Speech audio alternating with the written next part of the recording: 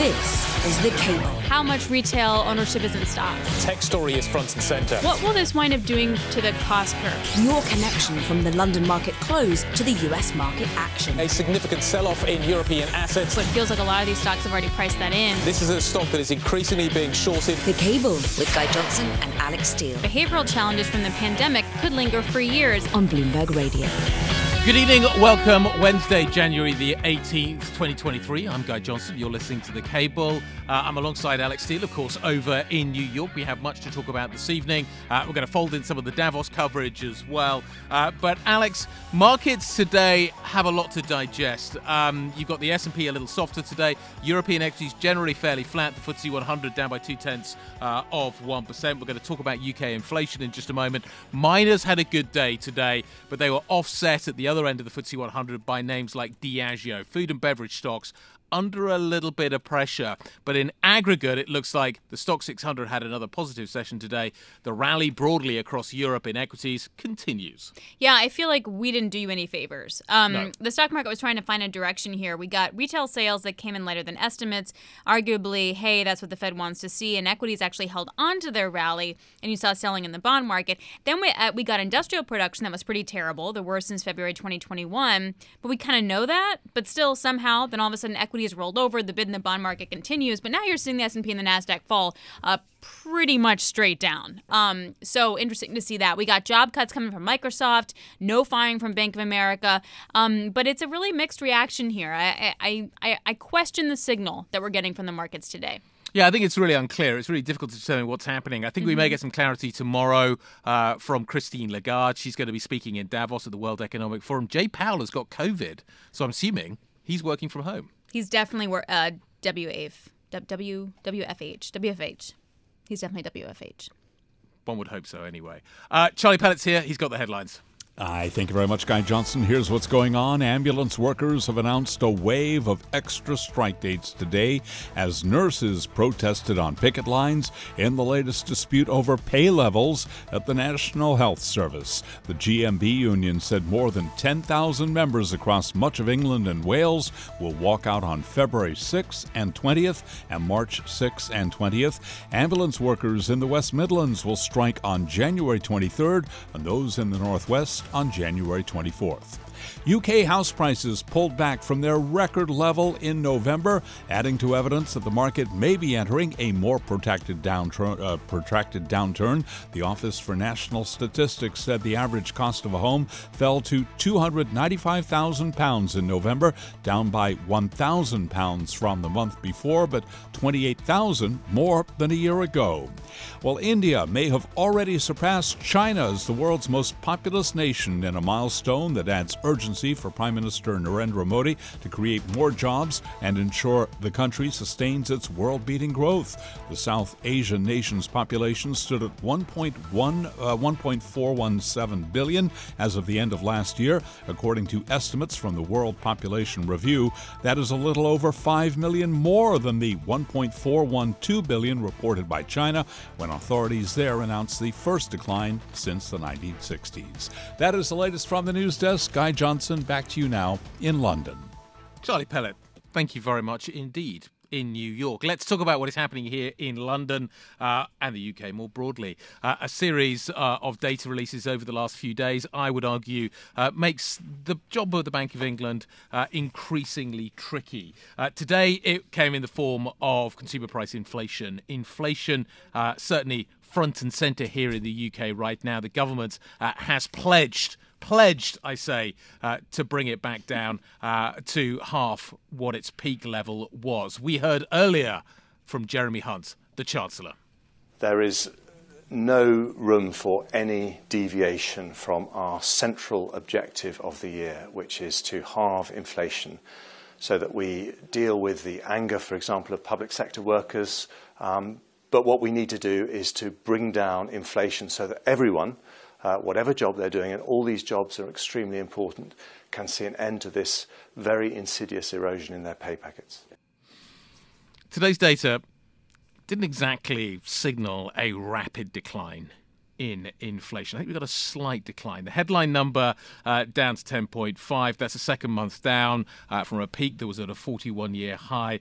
The problem with all of this is that core stayed at 6.3%, basically unchanged. I'm not really falling. And core inflation is kind of the bit the central bankers are really going to pay attention to, Alex. So I'm not sure that there may be some evidence that the headline number is going to come down, but I think the Bank of England's job remains very tricky. Yeah, but also I was going to say, in April, doesn't the support for higher energy prices wear off? And if energy prices stay relatively high, then that's going to wind up hurting spending even more. I mean, I just wonder, like, the after effect of that.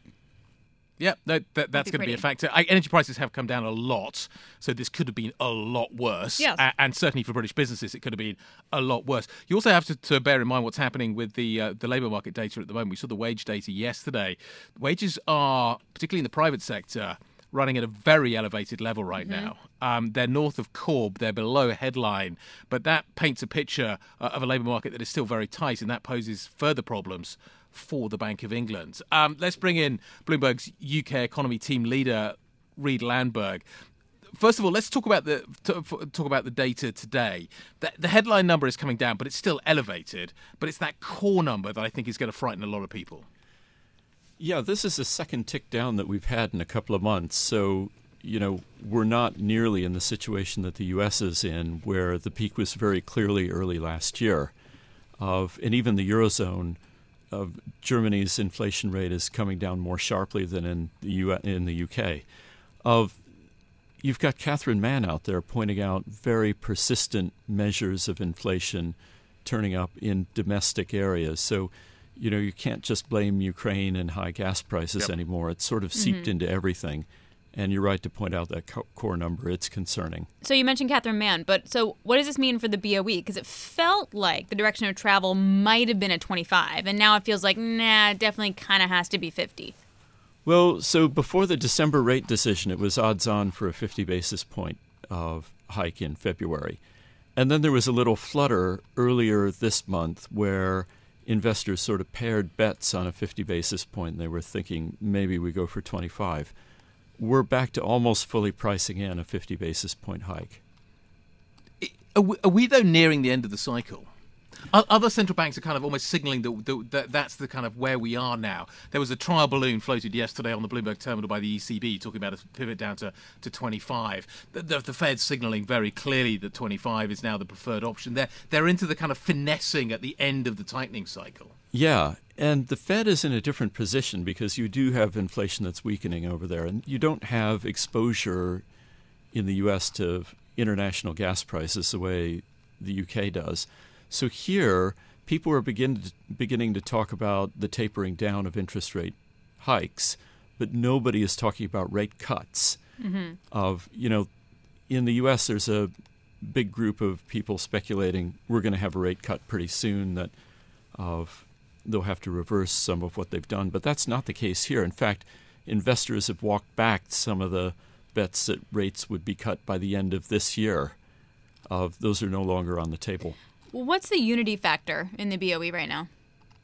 Unity factor? Yeah. Do they all agree? Is there a lot of splits? Oh, sorry. There is a split. You have the majority going for moderate rate rises. Catherine Mann is hawkish. She supported 75 basis points last time when the rest of the bank went for 50. And then you've got two, Swati Dhingra and Silviana Tenrero, pushing for no change. They're worried about the health of the economy, concerned about where consumers are at the moment. Absolutely.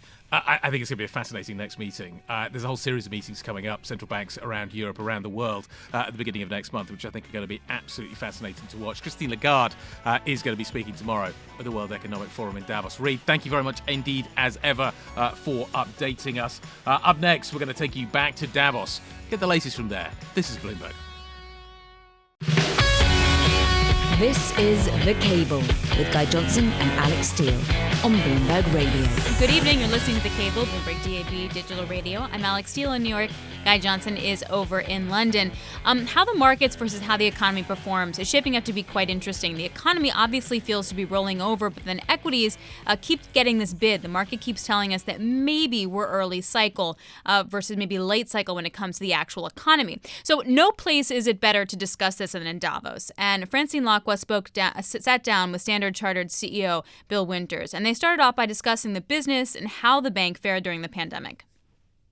The thing with Standard Chartered is we're actually doing very well all by ourselves. Yeah. So it's been a bit of a journey to get our bank to where we want it to be. COVID was a pretty material distraction for the business. Obviously, it was a huge distraction for the world.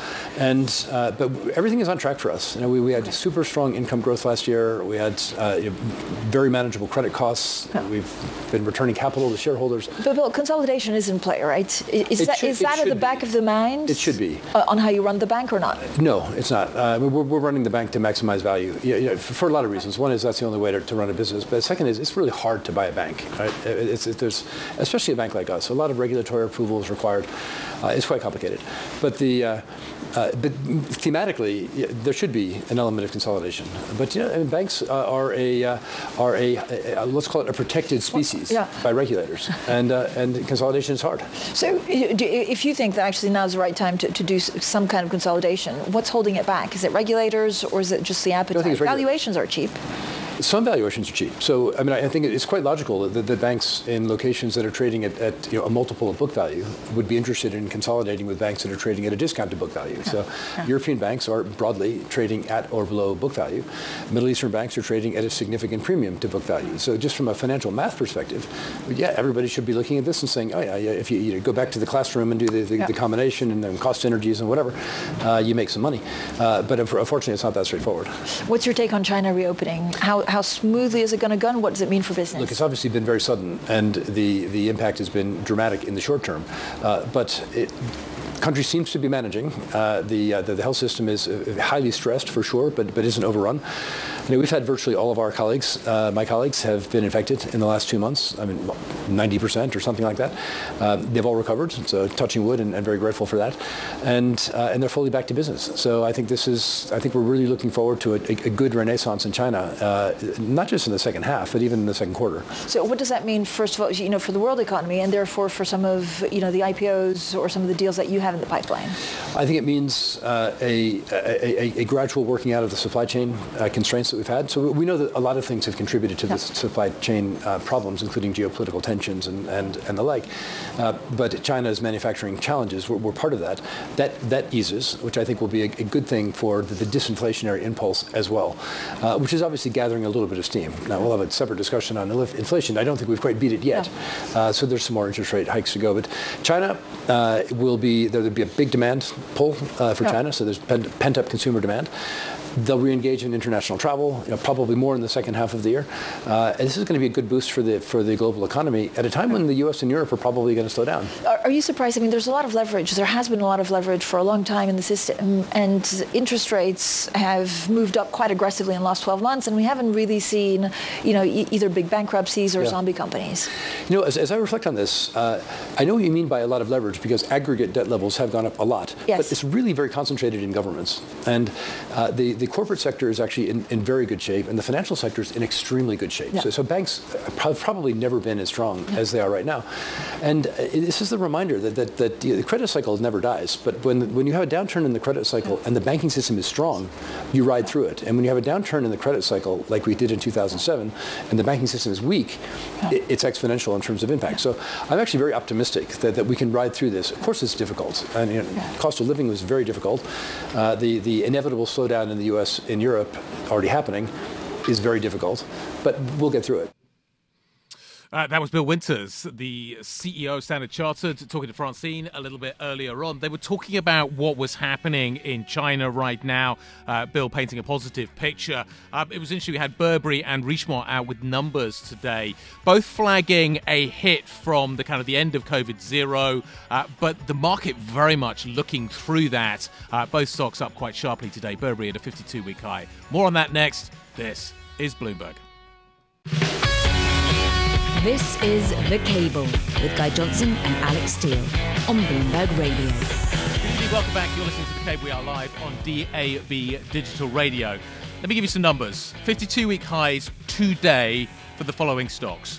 Burberry, Christian Dior, LVMH, Hermes, Swatch Group. You've also got Ferrari making a fresh 52-week high as well. The luxury sector is absolutely flying and has been since the start of the year. Clearly one of the major catalysts for this has been China, but it's not just China. Today we had Richemont out, the hard luxury stock, and Burberry, the British check maker, let's call it that. Both out basically saying that short term, China has been a little bit of a headwind. The reopening has been a bumpy ride, but talking then about what comes next. And Burberry's Chief Financial Officer, Julie Brown, talking about a, quote, very promising signs coming in January. Well, let's talk more about what is happening with these two stocks. Let's talk more broadly about what's happening with the luxury space. We're joined by Bloomberg Intelligence Senior Luxury Goods Analyst Deborah Aitken. Deborah, you've been on calls with both of these two companies this afternoon. Yes, China bumpy in the short term, but what is happening now is incredibly positive.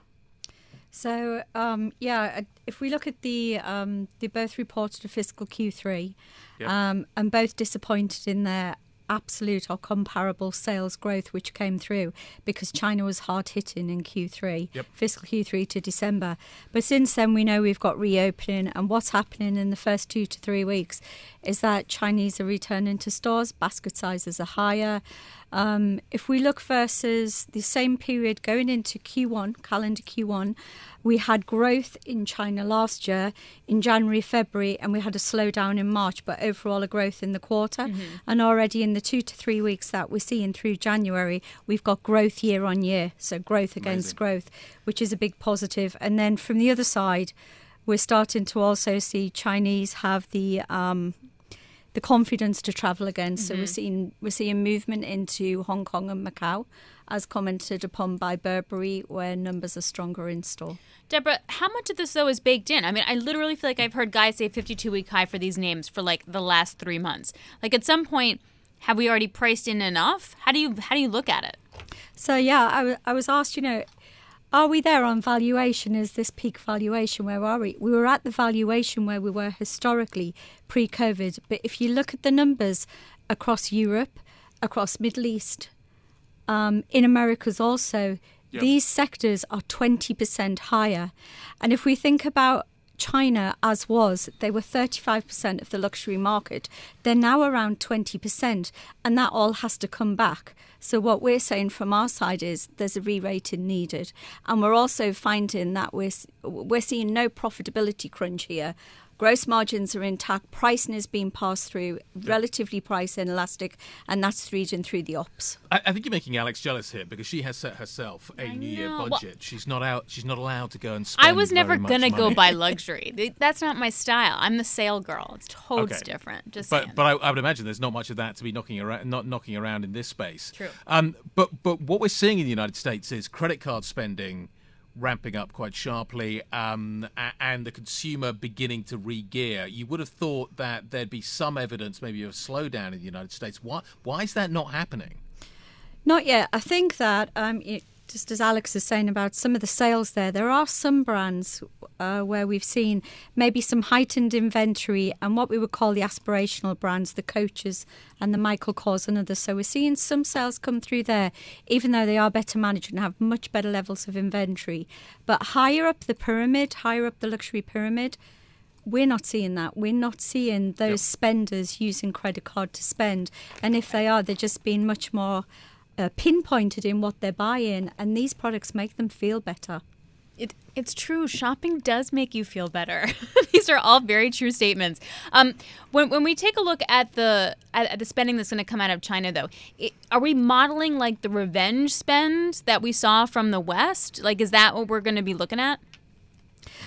I don't think we do that yet. What we are doing, we can see there's pent-up demand. There will also have been For the lucky some, there will have been some savings building. But we have to remember for others that there's been job insecurity, uncertainty, a high level of sickness. So we will take it slowly, but certainly for those who are out shopping, they're there to shop and they're there to spend, and that is already coming through. The other thing that we have, which will be really interesting, so this weekend we head into Chinese New Year. Yep. We'll be seeing what happens there, and we'll be then comparing where we are 1st, 2nd of Feb, which was when Chinese New Year fell last year, against, so the whole of January into the beginning of February. That will give us a clearer indication of like for like. Are you surprised that Europe's holding up as well? I am. However, it's been in the making for several years. And part of that is just generally that the European consumer is richer. More of the middle class moving in. We only had about a 2% fallout from Russia at the beginning of last year. Yep. And aside from that, it's just about the better infrastructure that's in place across the luxury industry, part of which came from the necessity to be more flexible through COVID. And the way that they've moved online more, the way that they're really answering and opening up and attracting a younger consumer who is less price sensitive. And so many collaborations, adding price points and value points at the high and the mid end. So it's all feeding through very positively across most sectors. If you look at the sectors and also what's expected for LVMH, for example, next week, we're looking across all of their sectors because they're the biggest, the widest, 17 to 25% sales growth for the full year 22. Do we have an idea of what the excess savings looks like? Europe, China, US, how it all plays in? I don't have the detail from any of these companies, and for Europe, for the US, I would say that's mostly in the pot from the last couple of years. For China, I don't have the savings number. It'd be interesting to work on it, but certainly we know that there are some savings there. We're hearing that from other sectors. January the 26th, full year results from LVMH. I just had to double check that on the investor relations. That'll be a big day. Deborah, great stuff. Thank you very much indeed. Deborah Aitken joining us on what's happening with the luxury sector. As Alex says, 52-week highs day after day after day at the moment, and they don't seem to want to stop. Up next, take you back to the markets and also back to Davos. This is Bloomberg.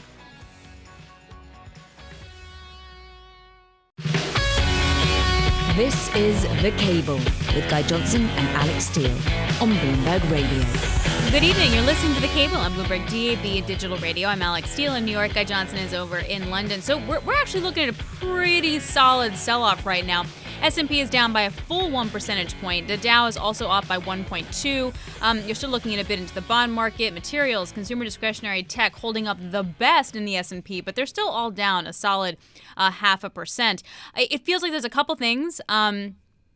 We did get some weak data, okay, but I guess we want to see weak data. Retail sales falling, industrial production falling. But you also had James Bullard talking again with his hawkish stance, get to 5% as fast as you can. He's also highlighting the fact that core inflation hasn't yet moderated as much as the markets are suggesting. So the markets are pricing in a more aggressive decline of inflation that he sees if he looks just at core. And they definitely want to be avoiding the 1970s replay and lean and err more on the high side of rates. Also, because I'm a nerd, 200-day moving average, technical level, we have failed that level. S&P broke below it, so a little bit of follow-through selling, not necessarily out of the realm of possibility. That's a snapshot of the U.S. Here is Charlie Pellet. Thank you very much, Alex Steele. Here's what's going on. UK inflation dipped for a second month in December, boosting hopes that the worst cost of living crisis in a generation may be starting to ease.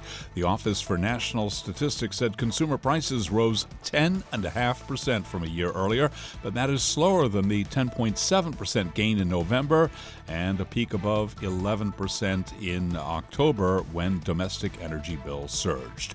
Snow and ice warnings are in place for western parts of the UK as below-average temperatures are set to continue into the end of the week.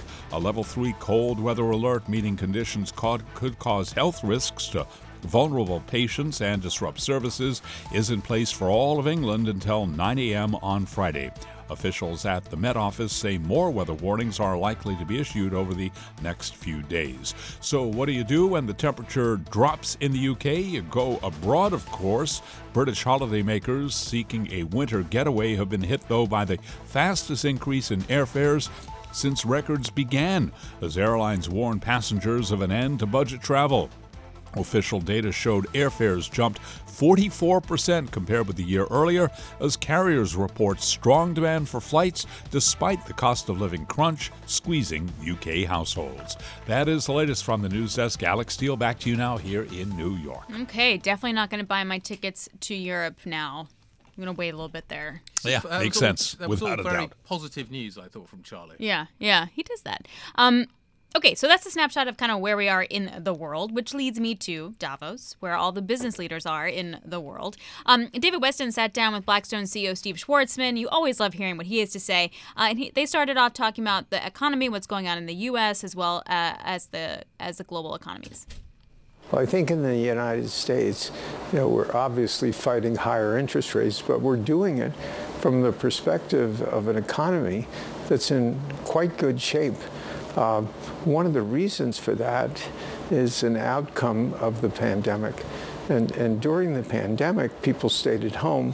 What every country's government didn't figure out is the 90% who kept being employed would end up having way more money after the pandemic because their cost structure collapsed. They didn't go to movies, they didn't leave their homes, they didn't travel, they didn't buy expensive clothes. And that $2.5 trillion of extra money was in the banking system, and they've been spending that money. And that's been keeping the economy performing better than people expected. They've spent about half of it.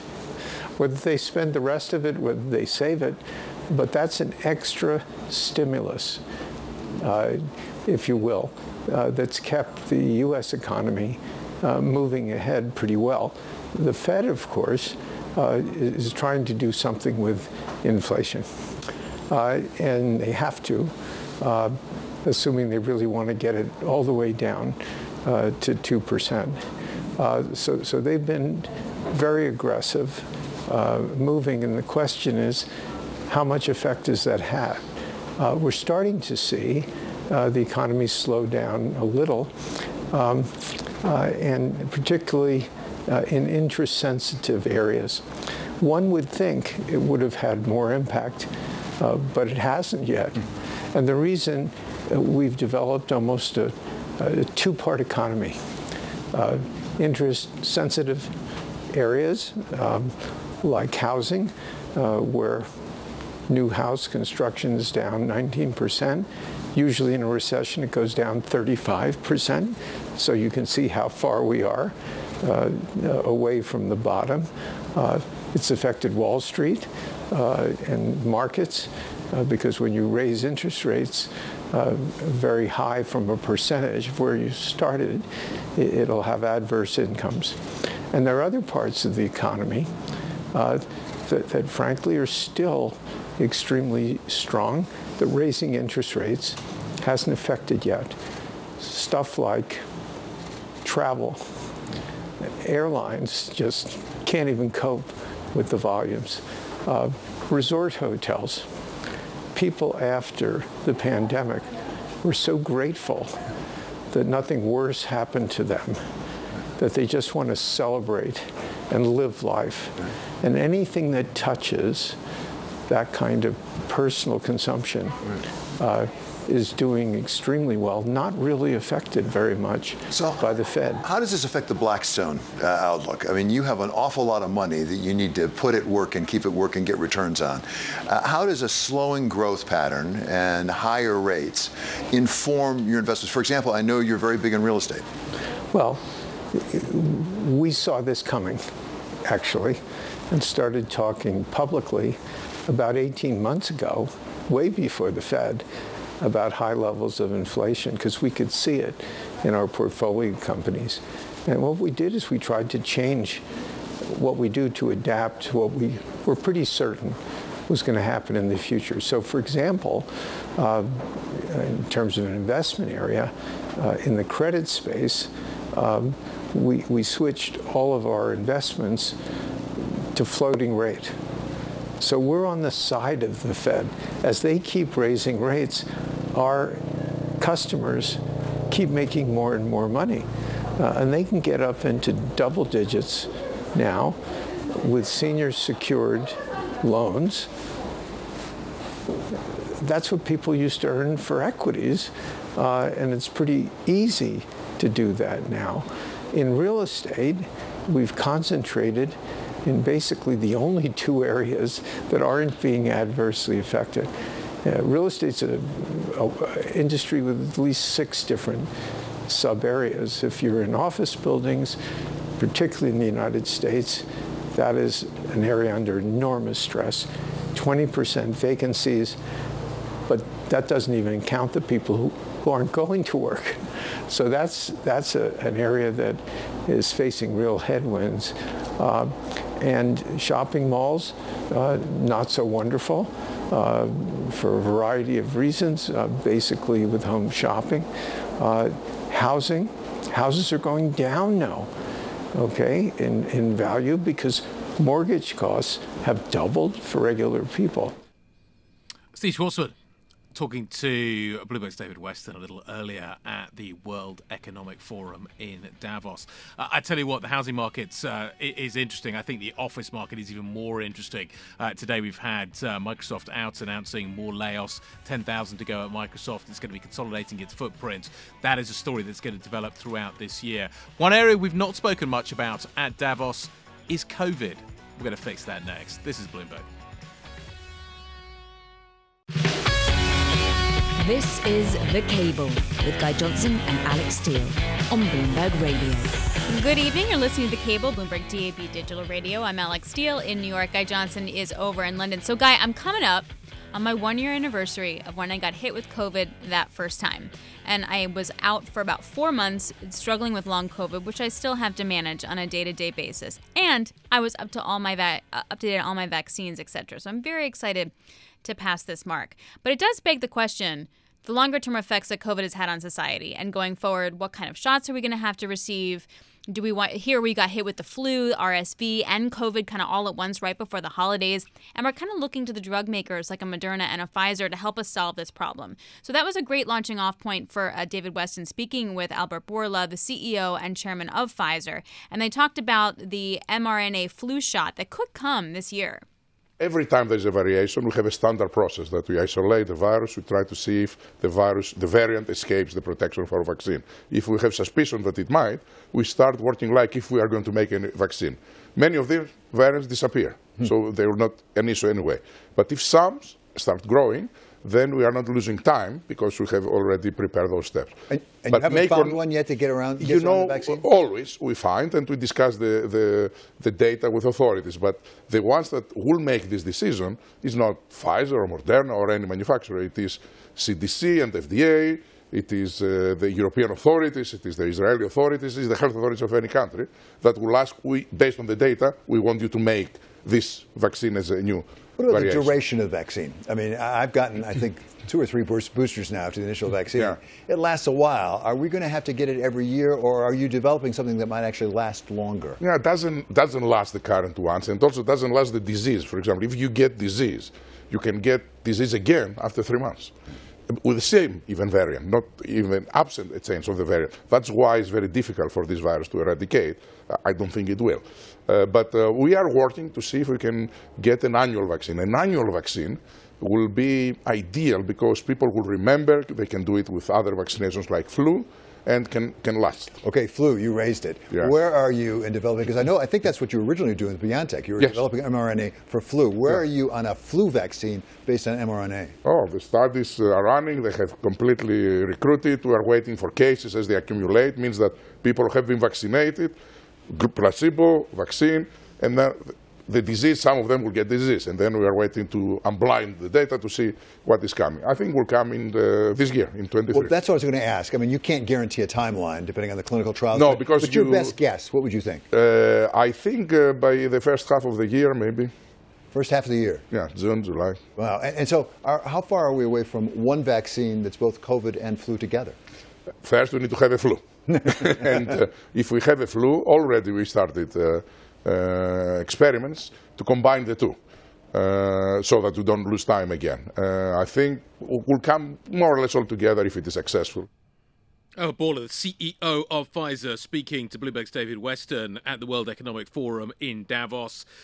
It was interesting. It's been interesting, Alex, that actually COVID hasn't been that big a feature of this year's World Economic Forum, but in some ways it's casting a huge shadow. The China reopening story is probably the biggest economic story of the year thus far.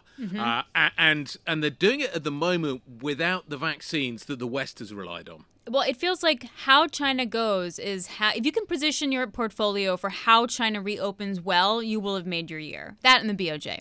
Like, I feel like those two things would make your P&L. But in terms of how China reopens, they also don't necessarily have as much of the therapeutics that the Western countries eventually had. So you have not the infrastructure to roll out a huge vaccination attempt, even though they may try, but also not the therapeutics at the same time. So what does that mean? Is it bumpier? Does it take longer? Is it totally different than what we saw in the West? I have no idea. No, and nobody does, and that's what's making this so challenging at the moment. I think a lot of people have already been caught on the hop by the fact that China has done it in such an accelerated way. I don't think we fully yet understand the implications and ramifications of that. If you talk to Airfinity, the modelling group, they still talk of big spikes still to come in terms of the case count that China is going to see. So as you say, this is not going to be an easy exit for China. What should we do next? Christine Lagarde of the ECB is going to speak, I think, 3 times in Davos tomorrow. We should preview that. That's next. This is Bloomberg. This is The Cable with Guy Johnson and Alex Steele on Bloomberg Radio. Let me remind you of the words of President Lagarde at her last press conference in December. We should expect to raise rates at a pace of 50 basis points for a period of time. Well, these words are still valid today. But again, we are pragmatic. Governor speaking earlier at the World Economic Forum in Davos to Bloomberg's Francine Lacroix, basically pushing back on a story that was written by Jana Randau and her team here at Bloomberg yesterday, suggesting that after the next 50 basis point hike that we are likely to get from the ECB, there could be a downshift to 25 basis points. I would say the story that Jana wrote got a bigger response than the response from the Bank of France governor. But tomorrow we're going to hear from Christine Lagarde, the president of the ECB, is going to be speaking, I think, 3 times. I could be wrong about that. Certainly twice at the World Economic Forum in Davos. Jana Randau joins us now, Bloomberg's ECB editor. Jana, what kind of clarity should we expect from Christine Lagarde tomorrow? The president will probably just repeat what she said in December and what we heard from François Villeroy de Galhau earlier today. That's the crucial word. As of today, they are reiterating their forward guidance, which is 50 basis points in February and probably another, or possibly, the president said in December, possibly also in March. But, and here's a big but, things have changed since that pledge was made. We've seen a faster than expected slowdown in inflation. Natural gas prices have plummeted. The euro has strengthened. And all that is essentially good news for the inflation outlook. And the ECB has always said we are pragmatic, we are data dependent, and when the data changes, then we change our path of our policy path potentially. The ECB is getting updated forecasts in March.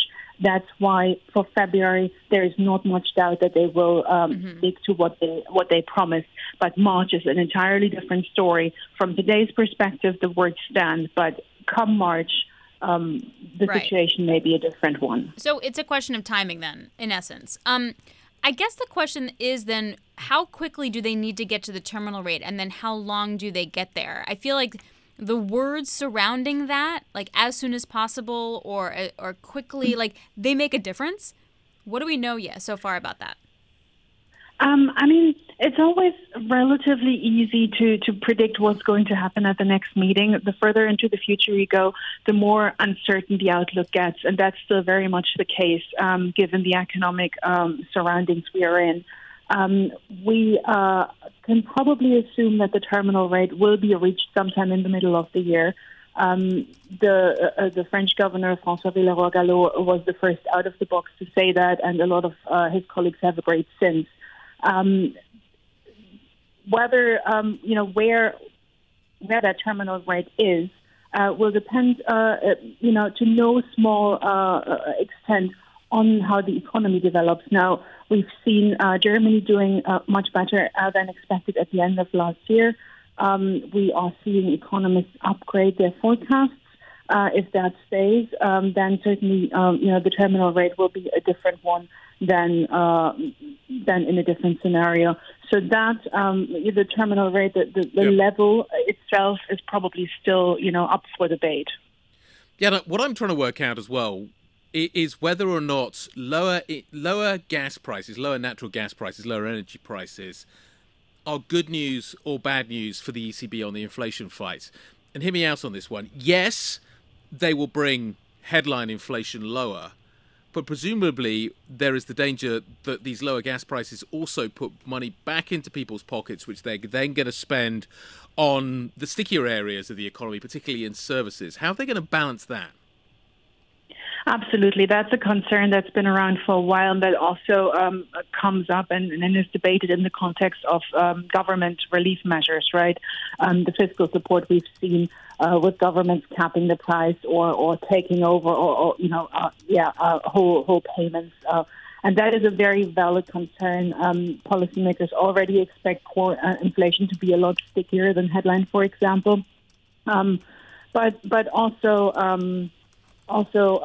the wages will play a big role there, and we're not seeing the kind of dangerous wage increases that would get the ECB concerned. So yes, inflation is going to be sticky. A whole lot of other structural factors playing along there with climate change concerns, the transition to a greener economy, the aging of society. So there is a lot of debate at the moment of whether inflation will get back to 2%, whether it will be slightly above for a period of time. Policymakers, of course, are trying to be credible, are saying 2% is our target. But let's face it, that 2% we're not going to see for a very long time. Right, or that 2% becomes 3, maybe 3.5. So, Jana, when you're listening to Christine Lagarde speak tomorrow, what are you expecting? What are the key buzzwords? What do we have to be thinking about? Certainly. I mean, what I will be looking or listening out for very, very carefully is any change in the way she describes the economy and the inflation outlook, because that will ultimately tell us how they will revise their forecast potentially and how the rate path after February will proceed.